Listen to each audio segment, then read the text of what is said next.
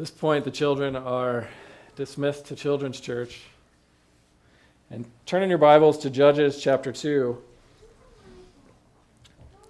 verses 6 through 3:6.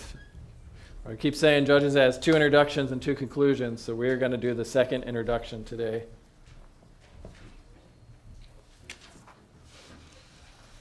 So it's Judges chapter 2, verses 6 and following. We'll finish up at 3:6.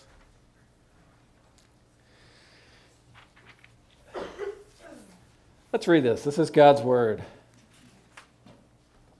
It says, when Joshua dismissed the people of Israel went each to his inheritance to take possession of the land. And the people of Israel served the Lord all the days of Joshua and all the days of the elders who outlived Joshua, who had seen all the great work that the Lord had done for Israel. And Joshua, the son of Nun, the servant of the Lord, died at the age of 110 years. And they buried him within the boundaries of his inheritance in Timnath-Heres, in the hill country of Ephraim, north of the mountain of Gaash. And all that generation also were gathered to their fathers. And there arose another generation after them who did not know the Lord or the work he had done for Israel. And the people of Israel did what is evil in the sight of the Lord and served the Baals. They abandoned the Lord, the God of their fathers who had brought them out of the land of Egypt. They went after other gods from among the gods of the peoples who were around them and bowed down to them, and they provoked the Lord to anger. They abandoned the Lord and served the Baals and the Ashtaroth. So the anger of the Lord was kindled against Israel, and he gave them over to plunderers who plundered them. And he sold them into the hand of their surrounding enemies so that they could no longer withstand their enemies. Whenever they marched out, the hand of the Lord was against them for harm, as the Lord had warned, and as the Lord had sworn to them. And they were in terrible distress. Then the Lord raised up judges who saved them out of the hand of those who plundered them. Yet they did not listen to their judges, for they whored after other gods and bowed down to them. They soon turned aside from the way in which their fathers had walked, who had obeyed the commandments of the Lord, and they did not do so. Whenever the Lord raised up judges for them, the Lord was with the judge, and he saved them from the hand of their enemies all the days of the judge. For the Lord was moved to pity by their groaning because of those who afflicted and oppressed them. But whenever the judge died, they turned back and were more corrupt than their fathers, going after other gods, serving them and bowing down to them. They did not drop any of their practices or their stubborn ways.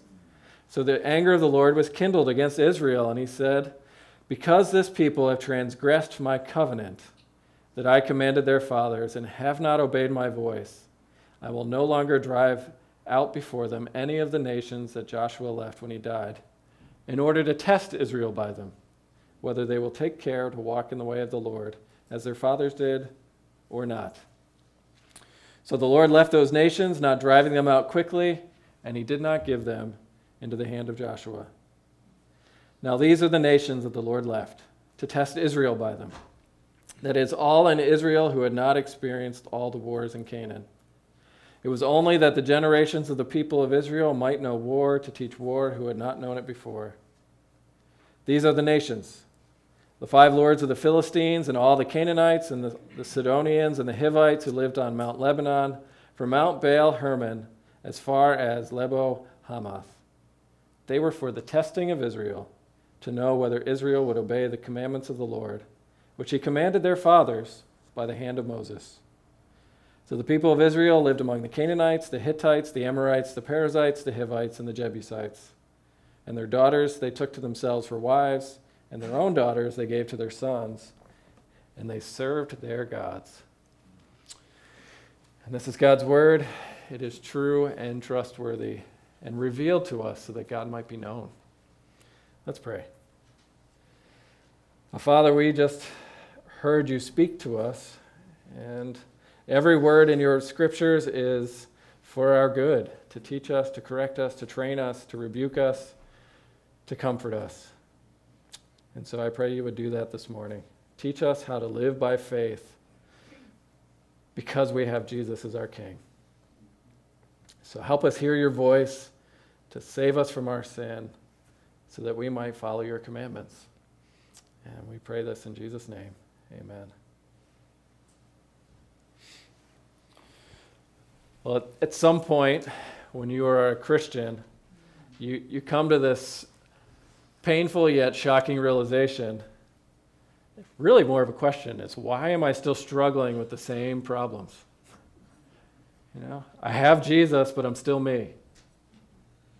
God is my Father. I have the Holy Spirit, the same power that raised Jesus from the dead, and yet I don't feel like my face is shining like the sun. I'm still plagued by lust. Feels like I'm trapped. I still get angry. It's like you're snared. Our circumstances still, at times, overwhelm us. Or, you think of it this way, I still get terrified of what other people think of me, controlled by my fear. Jesus, why do you leave these things to plague me? Why am I not? It seems like I'm not getting better. It's like I'm stuck in a cycle. And so in the fog of war, we start to question ourselves and wonder if I'm really a Christian. Why is it so hard, Jesus? Why are there so many various toils, dangers, and snares? And that's where Judges is going to help us this morning. Some of these things are here to test us. But one of the things I love about this passage is it's so real. We're going to see ourselves in this because it's honest about the human condition. This is life without Jesus. That's what Judges 2 is going to show us. And so in this introduction, this is what's happening is the pattern we just read is going to be repeated with every judge. And so they've just told us, this is the preview. This is the movie trailer, if you will. This is what's about to happen. And then we'll get into the nitty-gritty details as we go forward. And so let's look at it. The first thing we learn is in verse 6, and I'm calling the first point gospel amnesia. But this is what plagues people, is we are forgetters.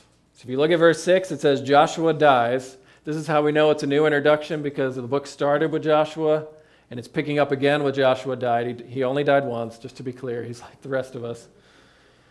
It's retelling the story. And it says that all those who had seen God work, who lived by faith, who, they weren't perfect by any means, but they had at least seen the works of their God. And another generation arises, and they don't know God, and they haven't seen firsthand with their eyes the powerful redemption and the powerful acts of deliverance that Yahweh had done. And so you have to ask, what does it mean for a whole generation to arise and not know Yahweh? What does it mean to not know the Lord? Right? Were they just bad parents? Right? The generation that came before that said, well, I know Deuteronomy 6 says I'm supposed to tell my kids about this great salvation, and they just didn't. Did they just forget to tell their kids about Israel being brought up out of Egypt and dragged through the wilderness and cared for like a father carries his son? And then forget to talk about Jericho. How the Lord at every moment fought the battles for his people. Were they bad parents? Right? Are these people ignorant? And the key to understanding is knowing is a covenant word. It's not that they didn't know about God, it's that they did not know experientially for themselves the God who saved them. Right? To know is a covenant word. To know the Lord, to know your Creator, is to be in an intimate relationship with your covenant King, to be bound together where you know Him and He knows you. Right? Just so you know how uncomfortable this is, it's the same language that's used to describe Adam knowing Eve. And then she conceived. Right? It's not that Adam learned all about Eve's and likes and dislikes, and that was enough. No, he knew her. There was this intimate knowing. To live together with a God who has made himself known, and that this generation arose, and they had no experience firsthand that they needed this God to rescue them, even in the promised land. They didn't know that they needed their sins to forgiven firsthand by the blood of the Lamb. Right? So they knew about him, but their hearts were not attracted to this God. They heard the good news that Yahweh wants to enter into a covenant relationship. You have the sacrifices, they had the system, but they didn't believe it. All right? And so that's why I'm calling it gospel amnesia, but it's just saying this is what human beings are by nature, that from generation to generation, it's no guarantee that the next generation will know the Lord. Because we're forgetters.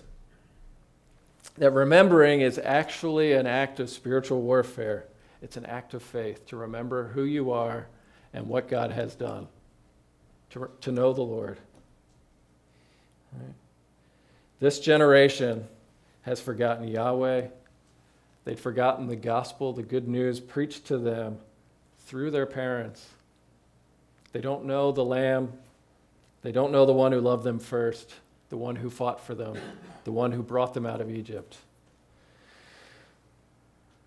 How do you deal with that? Right? I mean, for Yahweh and the stories of Egypt and the plagues and the crossing of the Red Sea and the walls of Jericho coming down, they were just stories told by crazy grandpa. Right? Not that central. And for us as Christians, this is life without Jesus, but at the same time, we are prone to forget. I mean, it's asking that question, do you know the Lord? Do you know Jesus? Is what we're about to do here still precious to you? To have this, has Jesus died for your sins? Can you say that? Because we're forgetters by nature. There is a reason Jesus said, proclaim my death until I come, by taking the Lord's Supper over and over and over again. Like the confessing your faith, saying, yeah, I too am still a sinner, I have not arrived yet. It's because we need reminded. It's helping you know the Lord and the one whom he sent, Jesus. And in fact, it's the forgetting that starts the whole process of wandering away, of these problems that still plague us. Right? But I think it's good to pause here and just talk to the kids. I mean, do you hear what this is saying as you look at your parents take communion? It's saying it is possible for you to know a lot about Jesus, but know nothing about him personally. Right? You can say, Jesus died on the cross for my sins, but you say, Jesus died on the cross for me. Right? I mean, this passage makes clear that revival has to take place in every generation, from parent to son, and it's dependent on the kids to work out their salvation with fear and trembling, but it's also dependent on the parents to work together to make these things known, but ultimately it's dependent on the Lord, the Spirit, opening their eyes to see it. Right? This is why we do what we do with the kids every week. We're being catechized as we catechize the kids, because we need to remember. But it's also connected for us. If you go to 2 Peter chapter 1, Peter takes the same idea. He says, for this reason, make every effort to supplement your faith with virtue with knowledge, knowledge with self-control, and self-control with steadfastness, and steadfastness with godliness, and godliness with brotherly affection, and brotherly affection with love. And whoever's not changing, whoever lacks these qualities, you're blind. You're so nearsighted, you've forgotten that you were cleansed from your former sins. And so you want to ask that question, why does it feel like I'm not changing? Part of God's solution is to say, do you know me? Do you know what I've done? Right? Peter ends that same letter by saying, grow in the grace and the knowledge, the knowing of the Lord and our Savior. So, gospel amnesia is where this generation starts. They don't know the Lord. And then it's going to get ugly. Because the next you see the downward spiral, and really what you're seeing is the power of sin even in God's people. Right? I mean, a lot of the stories, it's really easy to look at and blast the wicked nations, but the Bible spends a lot of time looking inward because judgment comes first to the household of faith. And this, you get a cycle. I printed it for you in the bulletin. It's pretty famous. Some people have called it the cycle of repentance. I would just call it the cycle of unbelief. I think that's more accurate. And why this is helpful for you and for me, if this is the cycle of unbelief and we are still yet sinners, that means it's also telling you what went wrong when you wandered astray. This is a way to help you see what we would be like without Jesus. And when we wander, these are some of the patterns we walk in. All right? So, look at the pattern. You can see it in your outline. Israel does what is evil in the sight of the Lord, that provokes God to anger. And in jealous anger, the Lord gives Israel up to be enslaved. This is a repeat. It's almost like they're going back to Egypt again, willingly. And then the fourth thing, they cry out for help. Not really, they just cry. Let's be honest, they're crying. God is moved to pity by their groaning. Then God raises up a judge who he is with to deliver them. They find rest for while the judge is alive, but then the judge dies. And it doesn't immediately go back. They don't listen to the judge, and then they do worse. And so the cycle starts again, but it's going downward.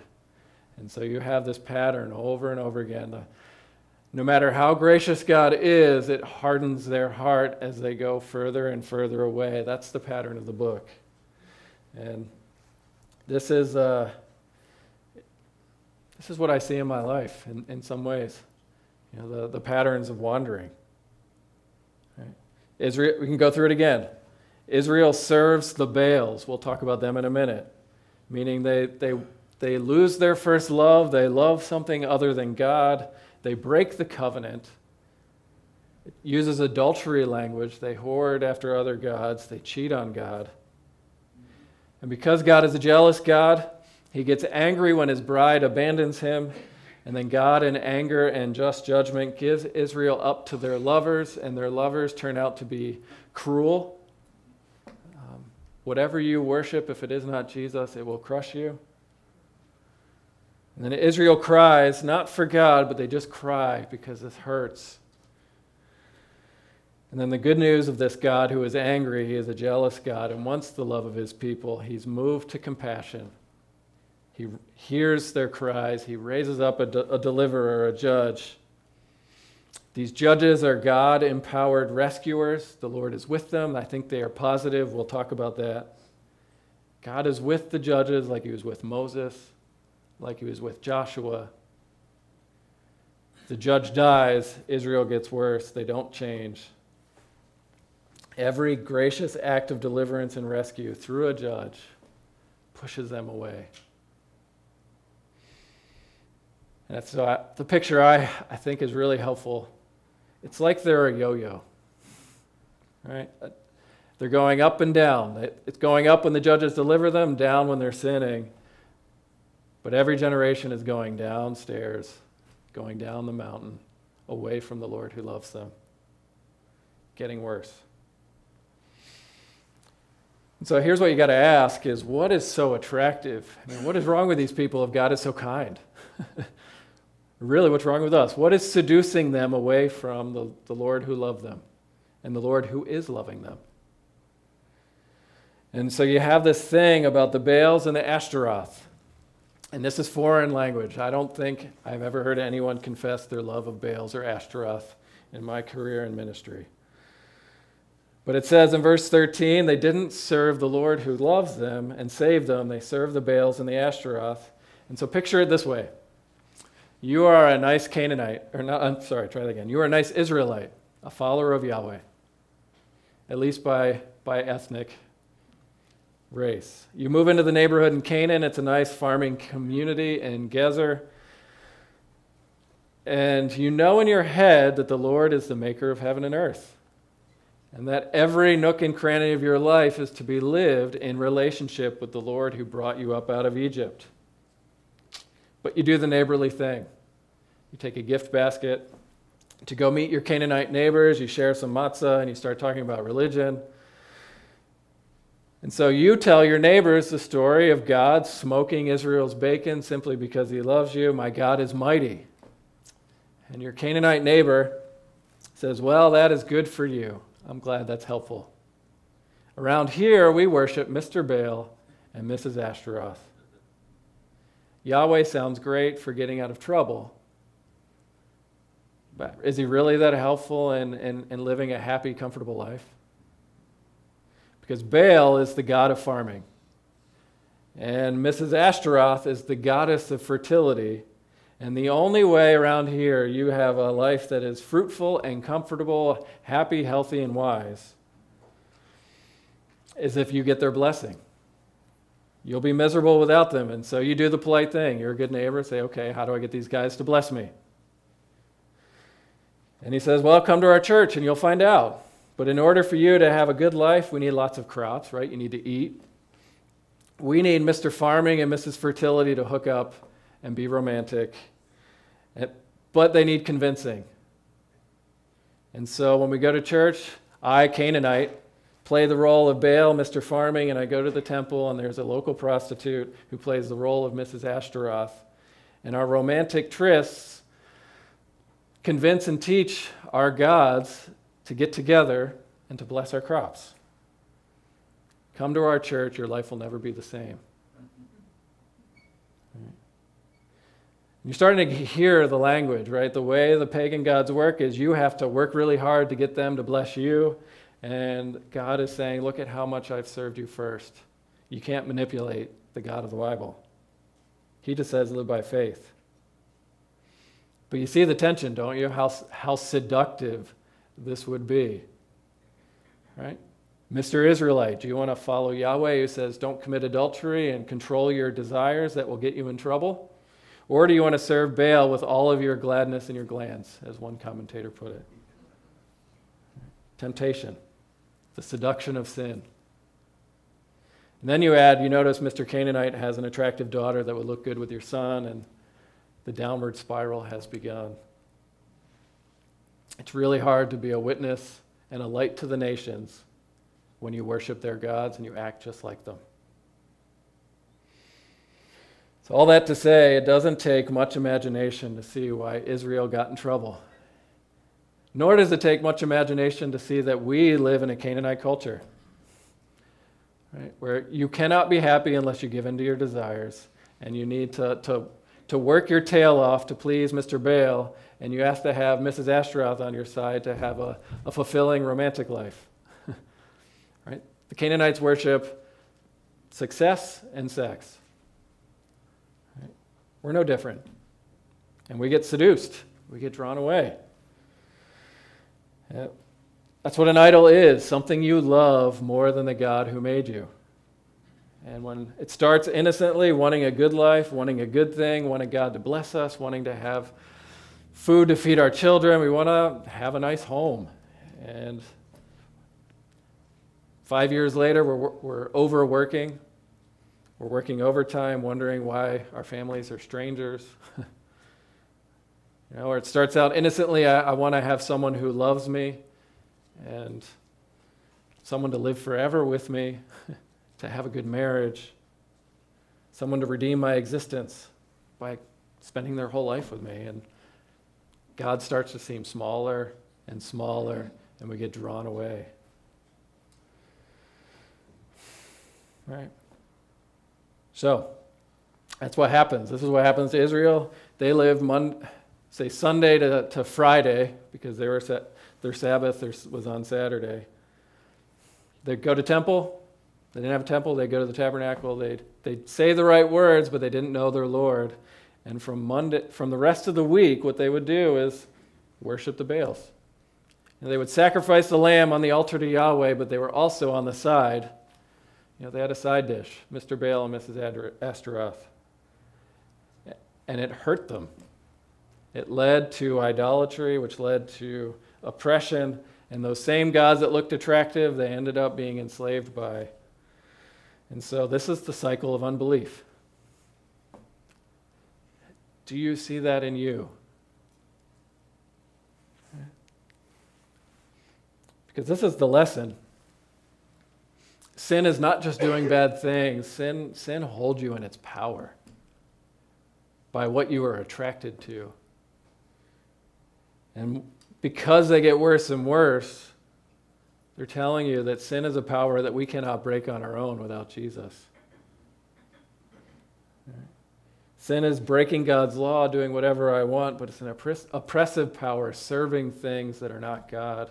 And they don't let you go once they get their thorns in you. There's a reason God calls them a snare. Right?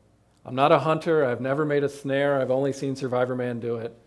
But I know when that rabbit runs into the noose, the only way that rabbit's ever going to be set free before it suffocates him is if someone has mercy and cuts the cord and lets him go. That's what we're being taught. Yahweh has to raise up a judge to cut the snare, to set them free, to see if they will yet again see his covenant love and respond with repentance. And in the cycle, they don't respond. They get harder. So what do we do? And here's what I want to comfort you with, and this will lead us eventually to the table, is look at point 2. If you have this cycle of sin, and I would encourage you to read it and think about it and how it applies to your life. Look at what happens in the middle. I'm calling this unasked for salvation. That's the picture. They don't listen while the judge is alive, and they don't listen after the judge dies. And so as the cycle comes, they get oppressed by another nation, and it's really sad. God was against Israel for harm. He's a wounded lover, and his anger is a faithful anger. He won't leave them alone. He wants to bring them back, and so they find themselves back in Egypt, but in the Promised Land. But verse 18 this is what makes it so astounding. This is the character of your God. This is the character of the God who would send Jesus to be crushed for your iniquities. It's dripping with the sweet honey of God's kindness. Because God raises up judges to woo and rescue Israel. And why does he do that? Look at verse 18. It says, "For the Lord was moved to pity by their groaning because of those who afflicted them and oppressed them." Why does God rescue you again and again and again? Why does he save them again and again and again? Why does he continue to forgive over and over and over again and again? There's no rational reason for God to stay with this people apart from his pity, his mercy, his compassion. Some call this repentance, but it's not. It's just crying. Right? It's saying that when God's people cry because even our circumstances are causing us to weep, and even if they are due to our self-destructive decisions, as they so often are, the Lord is moved to pity, to come alongside you and rescue you. And this is what Ralph Davis says: God's heart is stirred by the sheer misery of his people. He is moved emotionally to see his people, even his sinful people, crushed. And once you see God's heart here, you can understand why the heart of God, when you see the priest Jesus, who stays faithful to people who are tempted by sin over and over and over again. He says, if you would tumble in the abyss of divine mercy, you'll be convinced of this irrefutable fact: you cannot make up a God like this. This is unasked for salvation. God is faithful to his promise. I mean, it's echoes of Egypt. Israel was in Egypt groaning. God heard their cries, and he came down, and he brought the full fury of heaven and all of creation behind him. And what this generation has to learn is that the redemption of old can be theirs now, and that has to be taught again and again and again. And God remembers his covenant to Abraham, to Isaac, to Jacob. He knows them. He sees their tears, and he raises up a judge. He empowers them to rescue. And he does that 12 times, over and over and over again. Who is a God who would do that? Do you know any people like that? To forgive unfaithfulness again and again and again and again? See, the reason they are left with the nations is so that they would learn they need God to rescue them just like their parents, just like their grandparents. They need to learn dependent faith. And so God leaves the nations to teach them, to redeem each generation, praying for them to return, crying out for them to return. And in Judges, what's revealed, a test is not necessarily bad. Right? A test just shows you what's on the inside, right? What you're actually able to do. Right? A test, a basketball game is a test. Right? If you have two teams, you have on paper, you could have the worst team and the best team, but on any given day, the worst team could rise up to the occasion and surprise the best team at the buzzer. Right? And the coach can see what is in his players when they step onto the court and they are tested. And yet in Judges, the downward spiral of sin, as they are tested, shows that they cannot save themselves. And it's showing us we cannot save ourselves. Why do these problems remain? Because we have to learn, like God's people of old, to cry out for help. To learn to say, I cannot do this unless Jesus helps me. And I need him to be with me in it. So, put all that together, you have a question. If we just ended here, if we only stayed in the text, it's pretty depressing. Because Judges ends it with, there is no king in Israel, and everyone's doing what is right in their own eyes. And while the judges are alive, Israel doesn't respond, and when the judges die, they get worse. And so what the picture is, by comparison, it's saying what we need is more than rescue from our circumstances. We need rescue from our sinful and selfish hearts. Our hearts that are prone to depend only on ourselves. And so we need a true and better judge, sent and empowered by God, who passes every test, but who doesn't just rescue us from our circumstances, but who also has the power to lead us to a deep and real repentance. To say, I'm sorry, I meant that, and I want you, Lord. Right? Israel is semi-functional while the judge is alive, but every judge dies and they get worse. We need a judge who's still alive, who will not leave God's people alone. And that's who Jesus is for you. He is the true and better judge that passes every test. And the test of Jesus, it's really his obedience. What did it reveal? Every nook and cranny of his life as he was on earth. That he was moved to pity by the suffering of humanity. And in compassion, he moved towards them and he healed them. I mean, think of the widow of Nain. That's the exact pattern. She's lost her only son, Luke 7. Jesus looks at her, sees the weeping. He has compassion on her, and then he moves immediately into the sadness and raises the son from the dead. She didn't ask for it. Moved by compassion, Jesus moves towards her. He is God come in the flesh. And this Jesus loved God and his neighbor. That's what every test revealed, including Jesus' death on a cross. It's two things. What does he cry out? My God, why have you forsaken me?